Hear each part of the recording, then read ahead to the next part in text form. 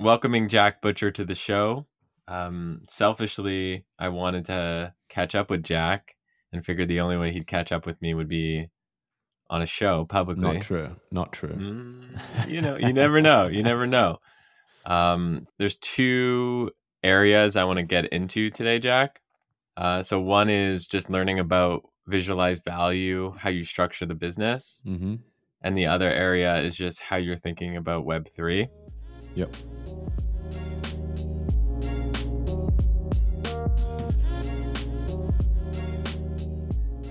But let's start with, for those of you who don't know you, what visualized value is.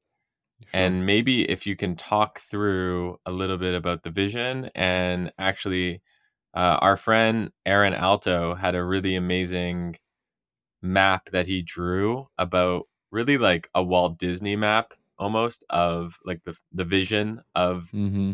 a lot of ways visualized value. And I was hoping you can maybe walk us through a little bit about that. Yeah, Uh, sure.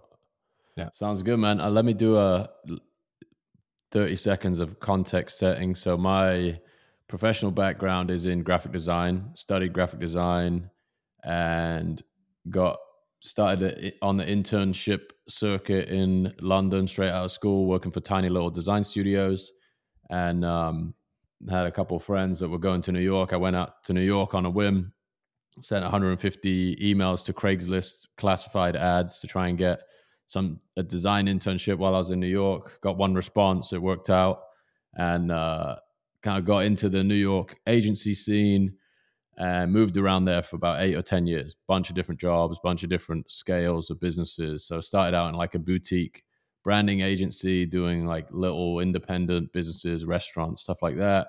Went to huge consulting firms, 15,000 employees, doing like massive redesigns of big digital products and websites, and like complete opposite experience of that. Worked in a couple other agencies after that were smaller, that specialize in different things, like an experiential agency that would do point of sale stuff in stores, museum exhibits, stuff like that. So basically got a little bit of exposure to every like little avenue of like graphic design in a professional context, I guess. And then come about late 2017, had the naivety and arrogance to think that I could start my own agency and do it better than everybody else that I'd worked for in the past. And I think to some degree, like your energy when you're that age is like what gives you the advantage, but you obviously have to have the skills to build a business and hire people and,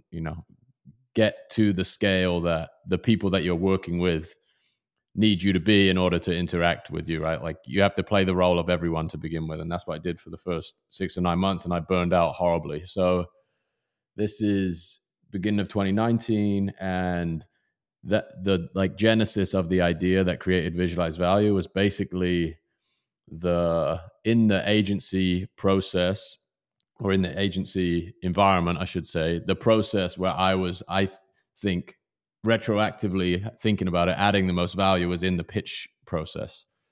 So I'd sit down and, there's 10 people in a room and you try and distill all of these ideas into a compelling narrative to go and take to a client and ask them for 6 figures, 7 figures, whatever it might have been at the time in the different agencies. And that process I've found very rewarding, and it was almost the thing that nobody else wanted to work on, at least in the places where I was, is like, this is the thing that you have to get there first for and you leave last. And it's kind of a thankless job. A lot of the times you're just doing the production work of putting together PowerPoint slides, basically. And then I realized after burning out trying to do everything as an agency owner, I was like, okay, I'm just going to focus on this. And the name Visualized Value actually came kind of in collaboration with an early client who I think used that phrase. It's like, oh, like we have all this intangible value. You're able to help us visualize it. And that was really the guiding principle from that point forward, was just working with people who have ideas that they find difficult to explain, or they have businesses that are intangible, right? If you're not selling a pair of jeans, no one can like look at your product and say, I want to buy that. So a lot of our early clients were service businesses, software companies, people that build things that you can't like see traditionally. And then Visualize Value social channels came as a device for basically finding leads for that service business. So I was visualizing these concepts that I thought had like broader appeal. So the books that I was reading at the time, or people that were like remote mentors to me through whether it was Twitter or books that I've been reading, take their ideas, add this visual context to it. And that's where the social unlock came from. So finding ideas that other people had already kind of perfected, add some visual context, they retweet it. My network grows as a function of that. And then originally that led to some more service work, but then there came a point where the demand for service work kind of exceeded my ability to deliver on it. And that's when Visualize Value became a product business. It's about 6:35 a.m. here, and I'm just about to have my AG1 by Athletic Greens. It's this powder that I look forward to having every single day. I put it in about 10 ounces of water. It contains vitamins and probiotics and whole food source ingredients that really gets my energy up, my recovery up, and my focus up. And I look forward to it really, really every single day. Just like how I have my morning coffee, I love having my morning AG1. So for listeners to the pod, I think you might like AG1 too. So Athletic Greens is offering a 1-year supply of immune-supporting vitamin D and 5 of these free travel packs with your first free purchase. All you have to do is go to athleticgreens.com/WIH and claim it. I hope you enjoy it as much as I do. When you were sort of remixing other people's content and adding a visual element on it, were you like, did you have a grand plan being like, hey, I'm going to go and create social content and my plan is to get to 100,000 followers within 12 months? Or was it more naive than that, in the sense of like you kind of followed your curiosity and went with 100%, 100% more naive. So I was really new to Twitter as a platform too. So I wasn't really aware of the fact that people of huge stature, many, many, many steps ahead of me, were like waking up and checking their Twitter every day. Like the first couple of weeks I was on Twitter, I didn't understand how people used it as a platform. I thought it was another, like, Facebook fan pages, for example. Like people have that stuff made for them, or they have teams managing it and stuff like that. So I think like this really weird arbitrage thing became clear to me. I was like, wow, the people who I'm making this about are actually reading it. As soon as that idea clicked, it was an accident that I figured that out. But as soon as that clicked, I started to lean into that more for sure. Yeah, I feel like you started doubling down because it's like a positive reinforcement loop. You're like, okay, and let's be honest, we're all addicted to the likes and retweets to a certain extent. Even if it's subconscious, it's just like a pat on the back. Yep. So it's like, oh, that thing performed well. Maybe this thing will perform well. That's kind of similar. And then you kind of just, before you know it, you're on that treadmill. Indeed. Yeah. And that probably was 6 or 9 months of doing that before anything meaningful. Like there was a good amount of time between that transition from like the slow drip of, maybe 1 or 2 people reaching out by email a week and saying like, do you do commissions, or can we sit down and work on something together? I'm trying to think. Weirdly enough, I know I saw on Twitter just before we got on here, you were interviewing David Perell today.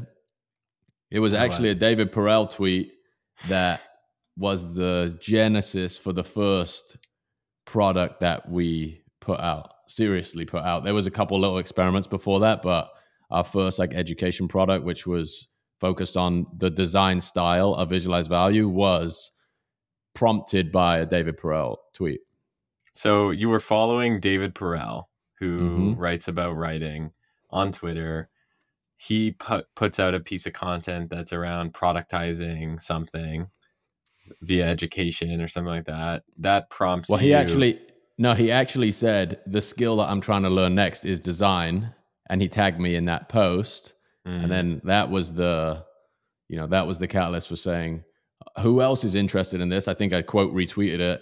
it got a decent amount of attention. I mean, by today's standard, not a huge amount, honestly, but it was enough at that point in my Twitter journey to be like, okay, there's more than, you know, half a dozen people that are signaling that they would pay for something like this, so I'm going to put it together. You know, when I was coming up, the Lean Startup was such a important book, Yeah. and it was a book about how do you test ideas, iterate, validate the ideas, and this whole loop around it. And I feel like that was very very much based on web and buying traffic to Right. web pages. Like now it's more social based. I feel like he tweeted at you, you retweeted it, you got some validation, then you're like, hey, it's probably worth it to spend some hours dedicated to this and see if I can build a product. Yeah, and I think even if you didn't build a product, like just the direction that points you in terms of the content you start creating or the things you start talking about, it's all, as you say, like just leading you in a more pointed direction than just like spray and pray. Here you know, I think there was already some direction based on the fact I was looking for consulting clients, but I never really thought of myself as an educator or somebody who should be creating materials to educate people until someone asked me to do it. And that, like, making that leap, I think is quite empowering when you're making the material when somebody's asked you to do it, right? As opposed to you like just sitting down at a keyboard with a blank piece of paper and saying, I'm going to teach people this, this, and this, knowing that there's a demand to learn it before. And that doesn't necessarily have to be someone asking you directly. That could be another trend that you're observing. I do think there was something distinct about Visualize Value that helps channel some demand, because this is actually when I was developing it, I think I started with like design, right? Here's a design course. And it's like, that's just so ridiculously broad. I have no idea where to start. And then it narrowed down. It became, the title of it is How to Visualize Value. So it's a very, very narrow subset of design. Like, how do you take an idea and use simple geometry to turn it into a concept that people can look at and read visually? And that like narrowed it down to the point where it feels like manageable, both from like teaching and consuming, I would imagine. Yeah, some takeaways I have from that is, well, one is there's almost this invisible hand that exists on social, that as you put out content, there's this like invisible hand that's saying like, put out more of this content, or hey, this product that you should probably go and build it. So it's trust the invisible hand. I think that often we don't trust it, and yeah, for sure, it's like there's a reason why people are resonating with it. And the second lesson I have is that I'm taking from you is how much the importance of owning a phrase is. Oh yeah, for sure. Right? Like, Yeah. if Visualize Value was called something else, like graphic design, it was broad as yeah. that, right? It's like how to do graphic design. You just can't, you don't build equity in that idea the same way. And people just don't latch onto it. I feel like we under index for naming a ton. I 100% agree. Yeah, for sure. Like, I spend so much time thinking about names. Like, I have a note in iOS where I have like a million names, and I follow New York Times New Word Mention. You know what I'm talking about? Yeah, the Twitter account. Yeah, the Twitter account where it's like the first appearance of a word in the New York Times. So like, let's say like Visualize Value is published in the New York Times for the first time ever. This Twitter account is going to tweet it. And it kind of gives you some hint as to where culture is going. And there's opportunities to buy those domains, create products around that. Curious your thoughts on naming. Yeah, I 100% agree. And if you go back to that map idea, the couple of other things that exist on that map, after we created How to Visualize Value, the second product was called Build Once, Sell Twice, which is like a meta commentary on if you have a skill set and you can organize it and productize it in a way that can transmit it to other people, you can essentially build it once and sell it infinitely, zero cost of replication. And again, you could find a way to describe that generically, and it's not compelling at all, versus you have this 4-word phrase that people are repeating back to you after you've said it 3 times. Yeah, and I think what I love about build once, sell twice is it fits into that category of like a mantra. It's something that people can say repeatedly, keeps them grounded. It reminds me of the founder of Shopify's Arm the Rebels. Yeah, And that's great. Stuart Butterfield, the founder of Slack, has, "We don't sell saddles here." I think it's important, when you're coming up with an idea for a product, or you want to come up with an idea for a product based on an audience, which is what you had, is thinking about what are different phrases that could come to mind, and what are emerging phrases, and how could you own them? Yeah, yeah. I think that's a lot of that came from the advertising world too. When you're like in a war room in an agency environment and you have to distill this entire brand story or product story into something that fits on a subway ad, or a banner, or a out of home ad that somebody's driving past at 70 miles an hour. That muscle memory, I think, that I picked up in those environments definitely helped teach me the lesson that language is just incredibly powerful. The first guy I ever worked for was a creative director with a writing background. And that, as I came out of school, I'd put so much more emphasis on how something looked, or the nuances of the visuals, because I was a graphic designer. And then when you get into a commercial environment, you start to get introduced to like what persuasion is, what advertising is, and how, even looking at like print ads, if you run through like a David Ogilvy annual or any kind of OG advertising character, they've got these print ads where there's 5 words on a piece of paper and it just like knocks you over how clever it is. This is another lesson I learned from being a designer, is going into interviews and thinking that I was going to have to present my degree, the way I thought about everything, and like kind of communicate my perspective, versus just showing up and opening my portfolio. And people look at it and be like, "That's good. How much of that did you do? Do you want a job?" Right? And there was this one example that still stands out in my mind. There was an agency that I always wanted to work for that used to do kind of spec work. So they would just mock something up that they wanted to work on. Like they would say, "Let's imagine the future of air travel." And this is in like 2012. And they're mocking up these like incredibly thoughtful UI and UX patterns and animating them. They didn't write any software. They were just showing their vision for the space. And then once they'd done all that work, all the clients would come to them.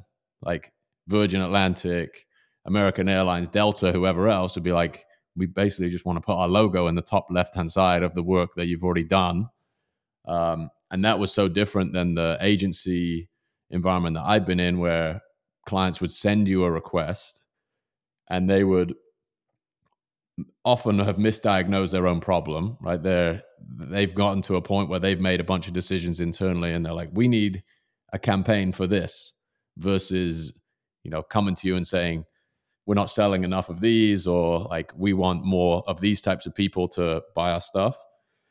They don't really, at least in the environments that I was in, didn't approach the problem that way, versus this agency that I admired that would kind of create these magnets where, "Here's what we're capable of. Here's the type of work we're interested in doing. We've already done a bunch of the work and the thinking.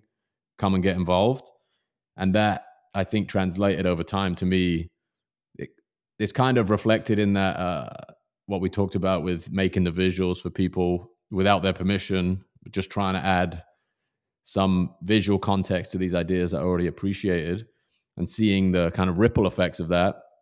So Permissionless Apprentice is a really simple curriculum that talks about that idea of starting projects without permission, using the internet to create opportunity, attract collaborators, clients, etc., etc. It's $1 And it's like the portal into, it's the first stop on that map that Aaron drew that's really like starting to hopefully prime a way of thinking that will make you uh, much more able to take advantage of the vast opportunities that exist on the internet with a few tweaks to how you think about publishing your work. When I think about visualized value, it's different portals that are basically education, community, and tools to help you unlock pieces of the internet. Is that Yeah, that's excellent. fair? I have to run that back. Clip that. Okay, so you've built this ecosystem and you didn't talk about Daily Manifest, Mm. which really, in my opinion, is the entry to, the entry portal. Can you actually talk a little Yeah, bit yeah, about yeah. that? So we skipped over that. That was actually the first product. So before the David Perel thing that we talked about, um, when I was making this transition from like agency, burned out, crazy, like everyone else has control over your day, right? You're just like reacting to meetings and deadlines that are being set externally.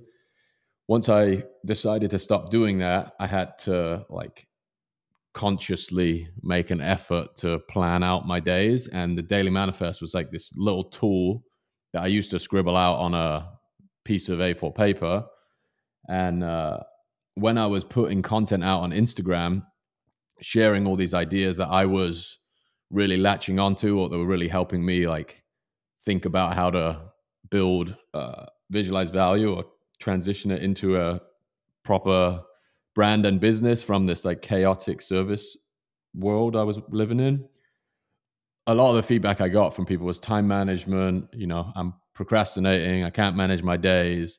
I don't know how to like consistently work on something. And the Daily Manifest was just like a test product. I was like, okay, I'll take this thing that I write down every day, formalize it, basically put it into a template in Figma and package it up and give people access to the PDF and a community on the side.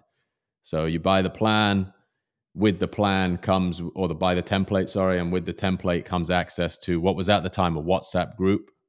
And I think I sold it for $9 and I got probably 60 people in a few months to buy that. So, nothing outrageous, but again, some validation and an opportunity to just talk to people one on one that were already interested in the stuff that Visualize Value was talking about. And yeah, that product is now free. There's 15,000, 20,000 downloads at this point.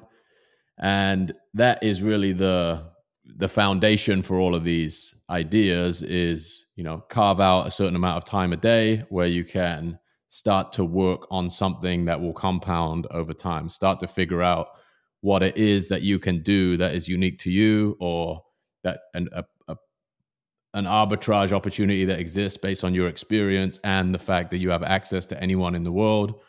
You have to kind of get to a point where you do something long enough to see a return start to happen.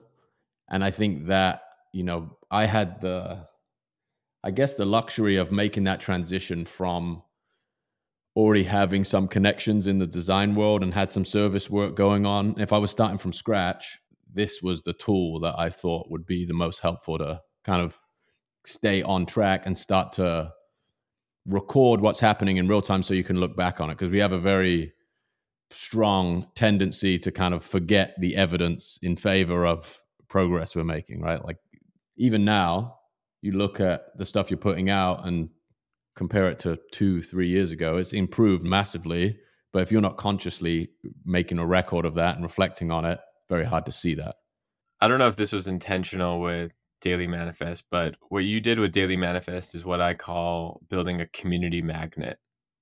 Mm. And the old way of thinking about it, from the advertising world too, which is like a lead magnet, which is how do you create a piece of software or a product that people want access to, and in return you get their information, which you can then sell them things. Mm-hmm. What you did was you created something free, Daily Manifest, which you focused on a niche that you understood well, because at the same time you were building the social presence on Instagram and Twitter Today you have hundreds of thousands of followers on both, but back then when you were starting out, you had a few thousand followers, but it was enough to get started. So now all of a sudden you have these people in your WhatsApp group, and it's like, oh, hey, like, what do we share in common? What do we, what are we building here? Like, what can I build for you? And it was basically like a very cheap, quote unquote, way of having co-founders really in something. Yeah. It's very hard to even understand what attracts somebody to the thing you've built, even after you've built it and gone through that process a bunch of times. So even just having conversations about, like, why does visualized value resonate with you? Which of the visuals was it that caught your attention first? And just trying to really understand which pieces of all of the things that we put out are the most interesting or the most useful to people, and then drilling down into those things and building more stuff around those insights has been the formula since starting it, and is still the formula now. If you were to ask me what is the formula to the success of Visualized Value, the formula for me is you focused on a niche that you understood really well. You built a set of phrases that you owned. You gave a lot of value up front. You created a community magnet. You owned an aesthetic. The aesthetic of Visualized Value, when you were posting and still posting to this day on Instagram and Twitter, is you were like, the reason why it turned heads of David Perel, etc., was because we just never saw images like that. It was so simple. Your color palette was black and white. That level just wasn't posted often, and especially with the consistency, the be consistent of, every day. Like, I see you even to this day, like, you're constantly tweeting. The way I see it is you're putting idea germs out there, and you're seeing what is resonating, what isn't resonating, and then you're storing that in your Jack Butcher brain, which is so amazing. And you're kind of like, oh, I should do this with that. And while you're doing all this, you're building new products, new educational products, new communities. You're selling things. We haven't talked about Web3 yet, and we will, but you're selling things on Foundation, NFTs, etc. But thank you for explaining a little bit about how we got here. Where are we today with the business, and where are you going with it? Sure. Yeah, I think one of the things, and this is the first conversation I'm having publicly about some of these milestones. So Visualized Value was also started mid-pandemic or like early pandemic. So there were a lot of different tailwinds that made it popular at the beginning that I, was aware of at the time, but in hindsight, with like behavior changing back closer to what it was before the pandemic, there's a few ways in which that's affected the business. So obviously, I don't have any metrics on it. Somebody's probably done this research, but maybe screen time was up 3, 4, 5x 2 years ago, and everybody's just sat in front of their computer all day long. And we didn't know how long this thing was going to last. And everybody's trying to figure out how to become more economically resilient, like start participating on the internet, et cetera, et cetera. So this is like blowing up at the same time that Visualized Value is building all these digital resources.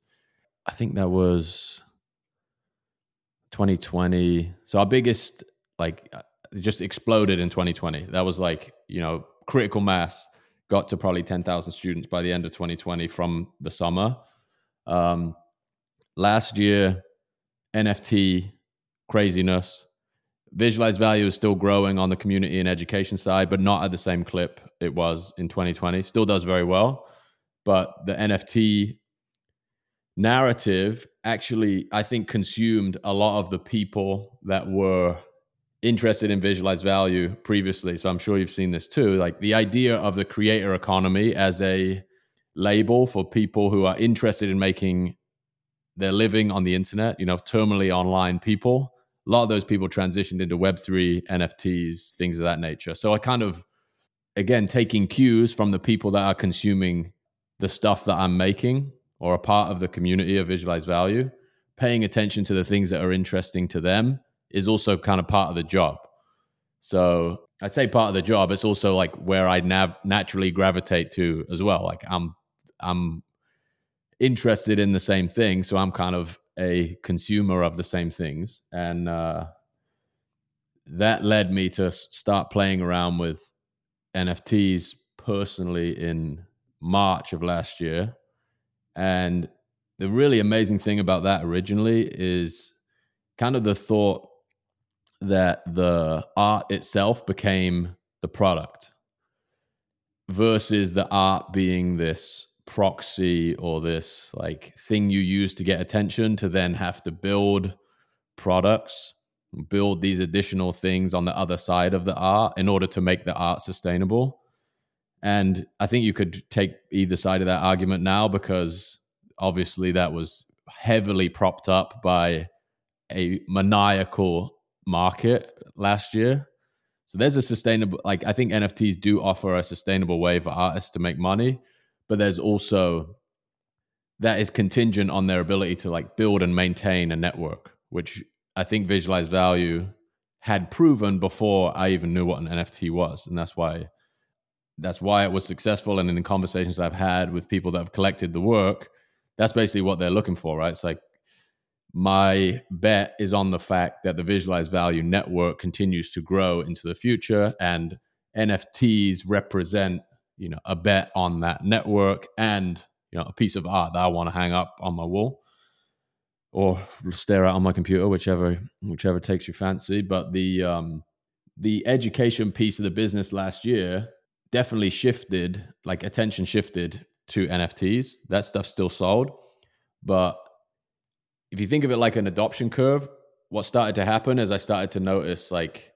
companies more interested in some of these ideas. So Visualize Value as a product that can help a company articulate their value proposition versus a person. We still like, it does really feel like an adoption curve where you're going from the like niche Twitter, this is a new trendy, interesting thing that I want to master, to this is like now a piece of your social media strategy. Like this is a new way for you to communicate with people.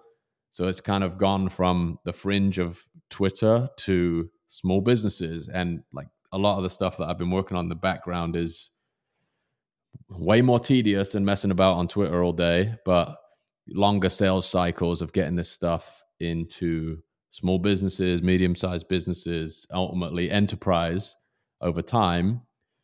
But that's like, I see the kind of each of the products is slowly maturing into different parts of the market. And then I spend a bunch of my time playing around at the edges, the Web3, the NFT stuff, which again is probably a long way away from being at the top of its adoption curve. And I think you share that same thesis, is we're a way away from that, but there's so much interesting stuff happening, so many cool ways to play around with it, that that's the business is kind of it like trails my interest by about 6 months. Like the stuff that I learn and the stuff that becomes like a proven something that I can prove, I can then like codify backwards into a product and continue to like stay on the edge and try and learn, and then put that stuff back into the stuff that we offer. Does that make sense?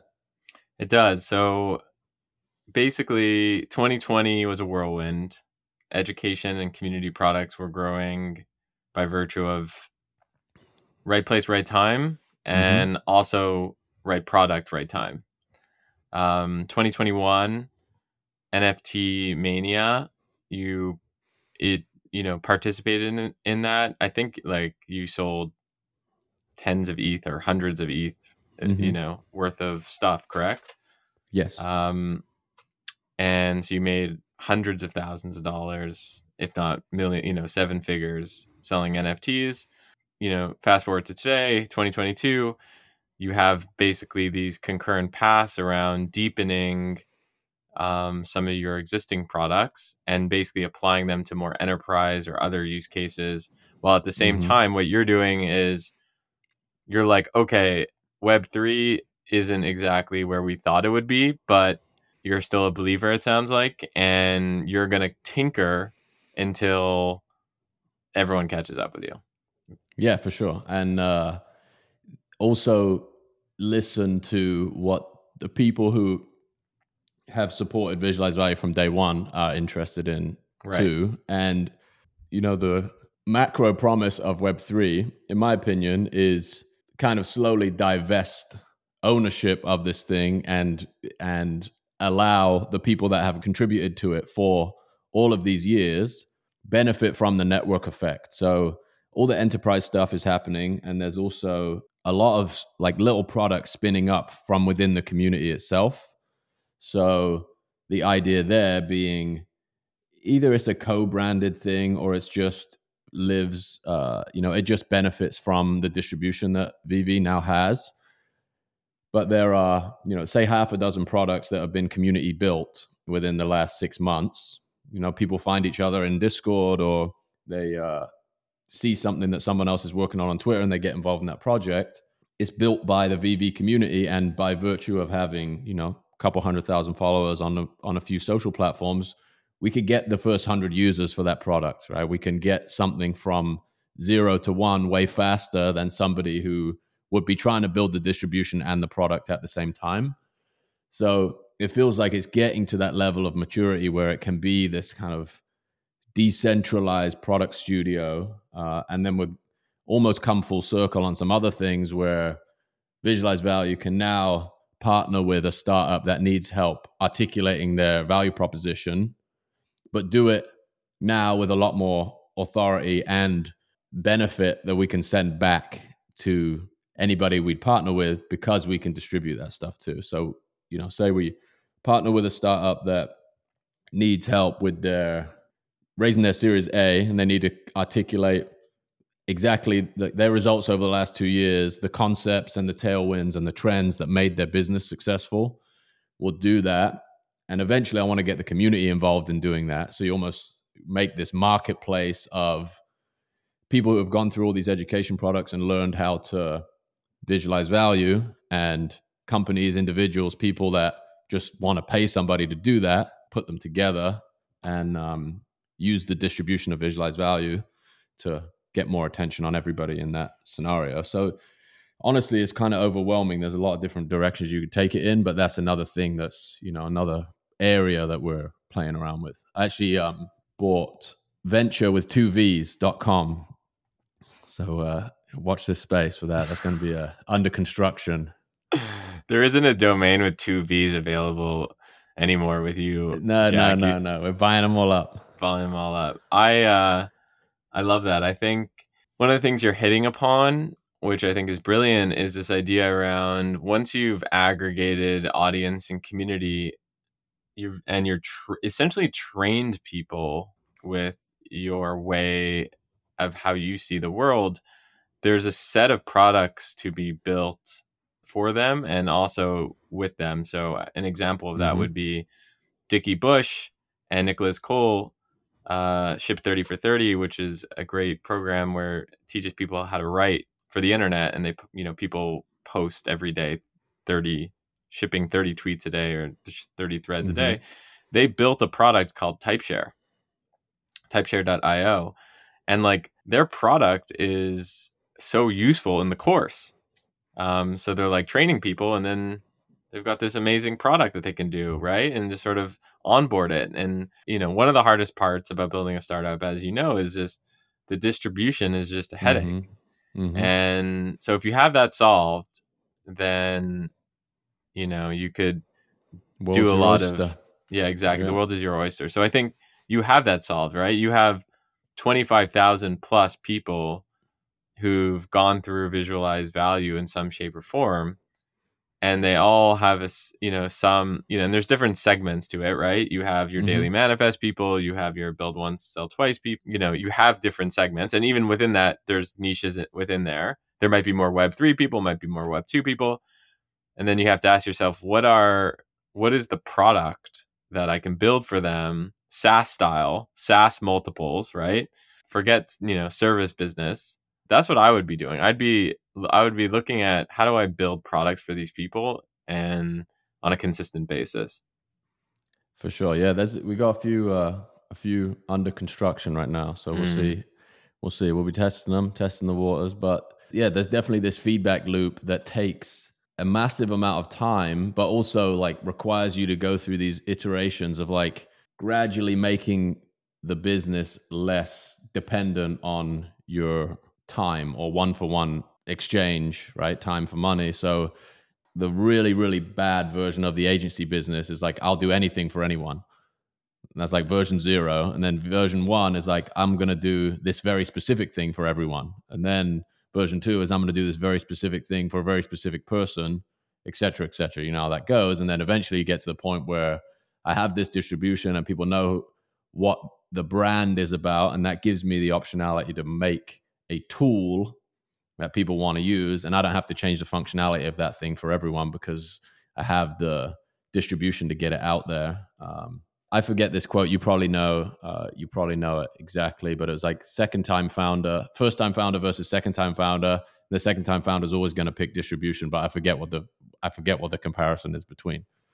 I mean, it doesn't even matter. The point is like distribution is king, and getting distribution is fighting, what's the expression, tooth and nail. It's like you have to kind of just like you're grabbing a customer over here, you're grabbing a customer over there, and like every day you can get, you know, 1 or 2 customers is an incredible day, and then there's churn, and then it's like then you have to fight the churn battle, and it's just like battle after battle. And you know what's amazing about the empire that you've built is that you have not endless people, but you have people that are willing to test the products that you create. And that's the thing that I think people are starting to realize about creators in general is I mean, you saw Kim Kardashian raise that PE fund. Like it's starting to hit mainstream where it's like, if you combine a creator, bonus points to that creator, if that creator is focused on a particular niche, like with high affinity, high trust, like you've built a lot of trust with your community. And I've been in your community. I've done a talk in your community. I've seen firsthand how how much trust they have in you. Once you have that trust and that audience, and you combine that with product builders who know to iterate, who are building non-cookie cutter products with a unique aesthetic, that's the formula for like the next wave. Yeah, I agree.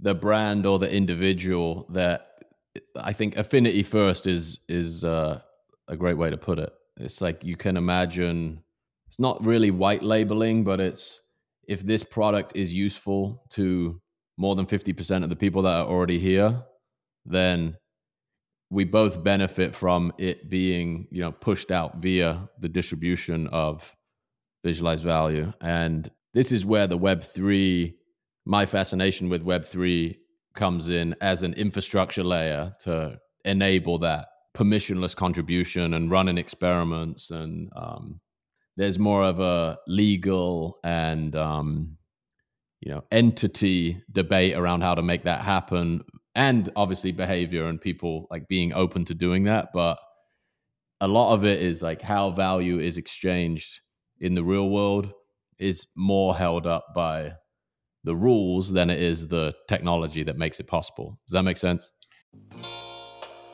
Internal tools, the software you build to help your team operate better, dictates how fast every team, from engineers to sales reps, can execute.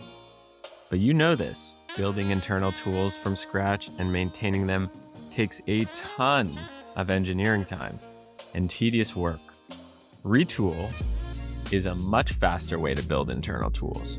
It has a complete library of 100 plus fully featured, accessible UI components that you can just drag and drop any interface, and Retool's platform lets you build the custom internal tools your team needs 10 times faster. It's one platform to build your interface. All you have to do is connect any data source or API, and you can publish employee-facing apps in record time. It's also pretty flexible. You can write custom code nearly anywhere to customize how your app looks and works. And app environments, SSO, permissions, and other critical app functionality are all available right out of the box. The result? Well, you can build production-grade internal tools without the wasted effort of Googling component libraries, debugging dependencies, or rewriting boilerplate code. Thousands of teams at companies like Amazon, DoorDash, NBC, and our own company, Late Checkout, collaborate around custom-built retool apps to operate faster and better. Also, teams up to 5 can build retool apps for free. So we're big fans. I'm a big fan of Retool. If you want to learn more about Retool, you can just check it out at retool.com. So I feel like the fascination for you around Web3 is twofold. I feel like it's one, because you're in the business of visualizing value, how do you distribute the value for all the people involved, where it's just like automatic, I made a coffee this morning on one of those automatic coffee machines, and I pressed cappuccino, and I just like pressed the cappuccino button, and then like I don't know how it worked, but like the milk was frothed and the beans were grinded and the water, like that's Web3 at scale, is like the automatic cappuccino maker basically. So I think the cappuccino maker piece you like, and the other piece is just the art piece, right? Like if you're going to create art, why not give people the opportunity to collect it? Yeah. And if you're like going to support a network, if you're going to give your time, energy, anything, you're going to contribute anything to a network, then the technology that exists to share upside in the growth of that network is currently limited. But with over time, that's, I think, the Web3 promise, right? It's like I've spent hundreds or thousands of hours sharing posts from this thing, or talking in the Discord, or making suggestions for what to do next, or contributing to a product.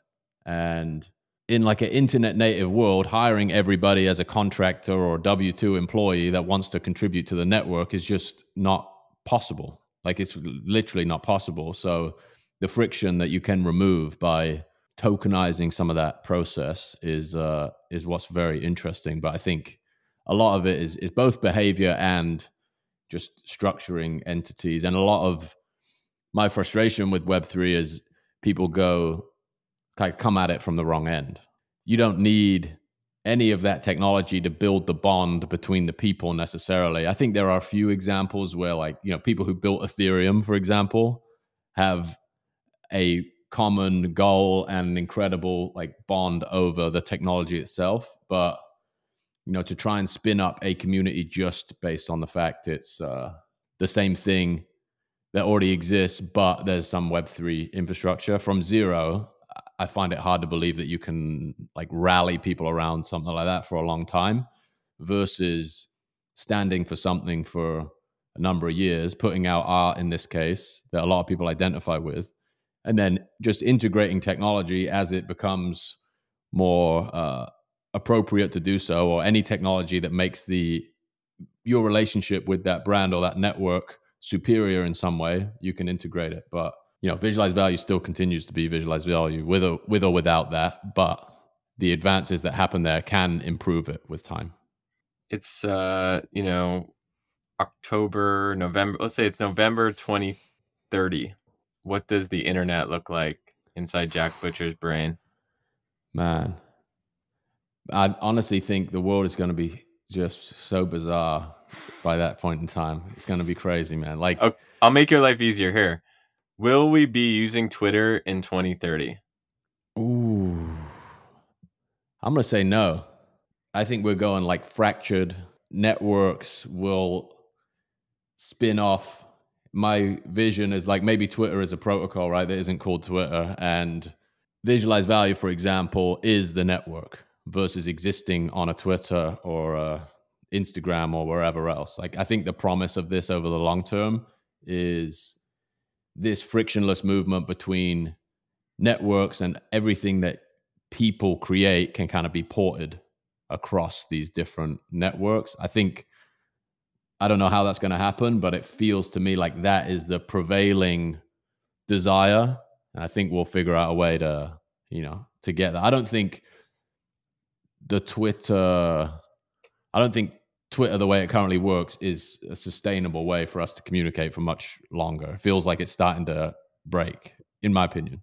There's also the wild card of Elon Musk and co, and how much they're going to change the product and backlashes from the change for the they might change it for the better, or they might change it for the worse. And you might just see, we've seen for example, we've seen social networks have exoduses before. I was at StumbleUpon, and StumbleUpon was bigger than Reddit.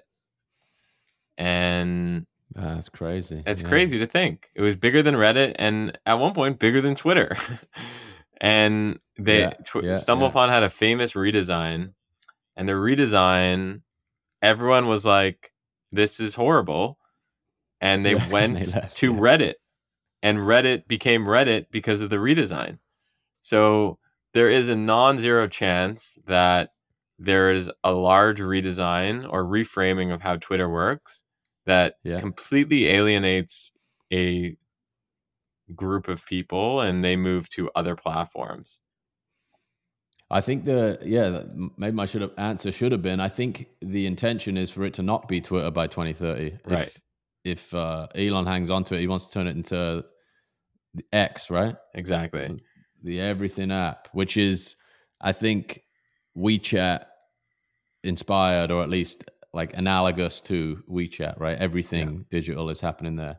But I mean, it's incredibly hard to build these things. And obviously there are a lot of people try. We'll see what happens. So Twitter, we'll see.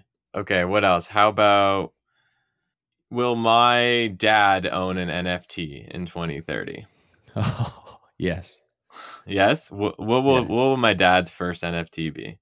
It'll probably be like a loyalty card or a plane ticket or a concert, something like that. Something that's like membership oriented in some way, to interact with a business in some fashion, I reckon. Right.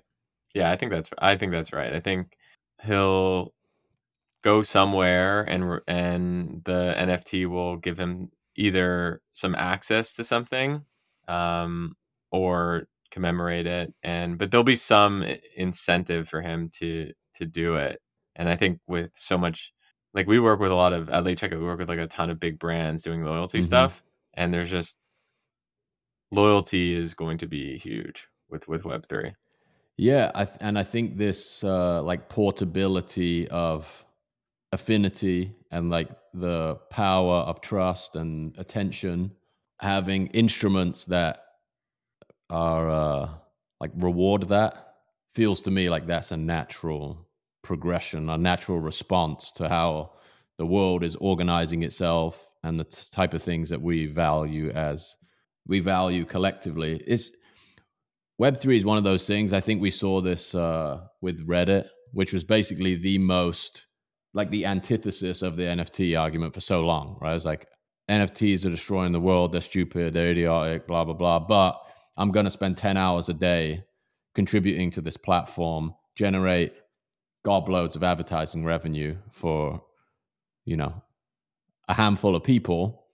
And then when you interact with this technology where it's like, oh yeah, I have created a bunch of value for this platform. Therefore, this proxy for the value I've created is worth some money because there's a status signal I can send on this network. I think it becomes really obvious when you interact with it that there's something intrinsically interesting to people about it. But I understand why people who have never interacted with it think it's completely moronic. I completely understand. Okay, last one. Let's do it. Okay. Ooh. With all this, GTP3, DALL-E stuff, and that getting bigger and bigger, in 2030, will there be more graphic designers or less graphic designers than there are today? Interesting. I think less people calling themselves graphic designers, but more people doing graphic design in inverted commas. More people like generating visuals, whether that's like through a text interface or like sitting down and I kind of view it like if you were a graphic designer in the 60s, you have this like wooden drawing board where you're like sliding rules across and, taking out letterpress type forms and gluing them on one by one. From that transition to Adobe Illustrator, there's a huge leap in technology. And then there's, the ability to create prompts. There's still going to be differentiated outputs based on the talent of the person who is using the technology. So I think in general, I think a lot of these titles will just kind of fade away, and it's like Greg and Jack. These are the things that we do and we're interested in, and this is our network. Versus there's a great meme about like job titles in the past, job titles in the future. I'm sure you've seen it, and like it goes from, I don't know, blacksmith to GPT-3 prompt engineer or Discord community manager. And I don't know, I just think job titles in general are probably going to be not as prominent in our culture in 10, 20, 30 years time, especially for the terminally online like ourselves. Mm-hmm. Terminally online. I love how you call us. It's true. We are terminally online. That is, we are sick. I know. But it's fun. It's really fun. You're having a good time? Yeah, I'm having a great time, man. Great time. Yeah. I've met, like, honestly, through the last 3 years, I've met so many incredible people. It's been a huge shift in the way I thought things were going to be going. Being on the agency career ladder in New York, which is fun in its own way, it's just different. This is like, as entrepreneurship is, man, you don't really know what's going to happen. And that's like unsettling, but also very exciting. So, got the internet to thank for both sides of that, which is, I don't know if I would want to be doing anything else. So it's fun. We go. It's a lot of fun. Yeah. I mean, that's the cool thing about Twitter and our whole world is like we put out content and we can just chat with cool people. And I met you through Twitter, and it's cool because like where you live, like you can live in a town of 20, and as long as there's Wi-Fi, you can still meet cool people and visualize value, right? And now we're back out touching grass as well, so we're living the dream. Yeah, exactly. So without further ado, I am actually going to go touch some grass. Yeah. All right, good man. And but this has been fun. Love your thoughts, obviously, on building community-based businesses and also just Web3, where things are going. And people could find you where? Twitter at Jack Butcher and at Visualize Value. You can get to everything else from there. Cool. And you have a pod that you do as well. Yeah, with a couple of friends, called Not Investment Advice. Comes out on Wednesdays. We just did one on Ligma Johnson, so go check that out. Yeah, check out the pod, and thanks for coming, man. Mate, thanks for having me. It's great.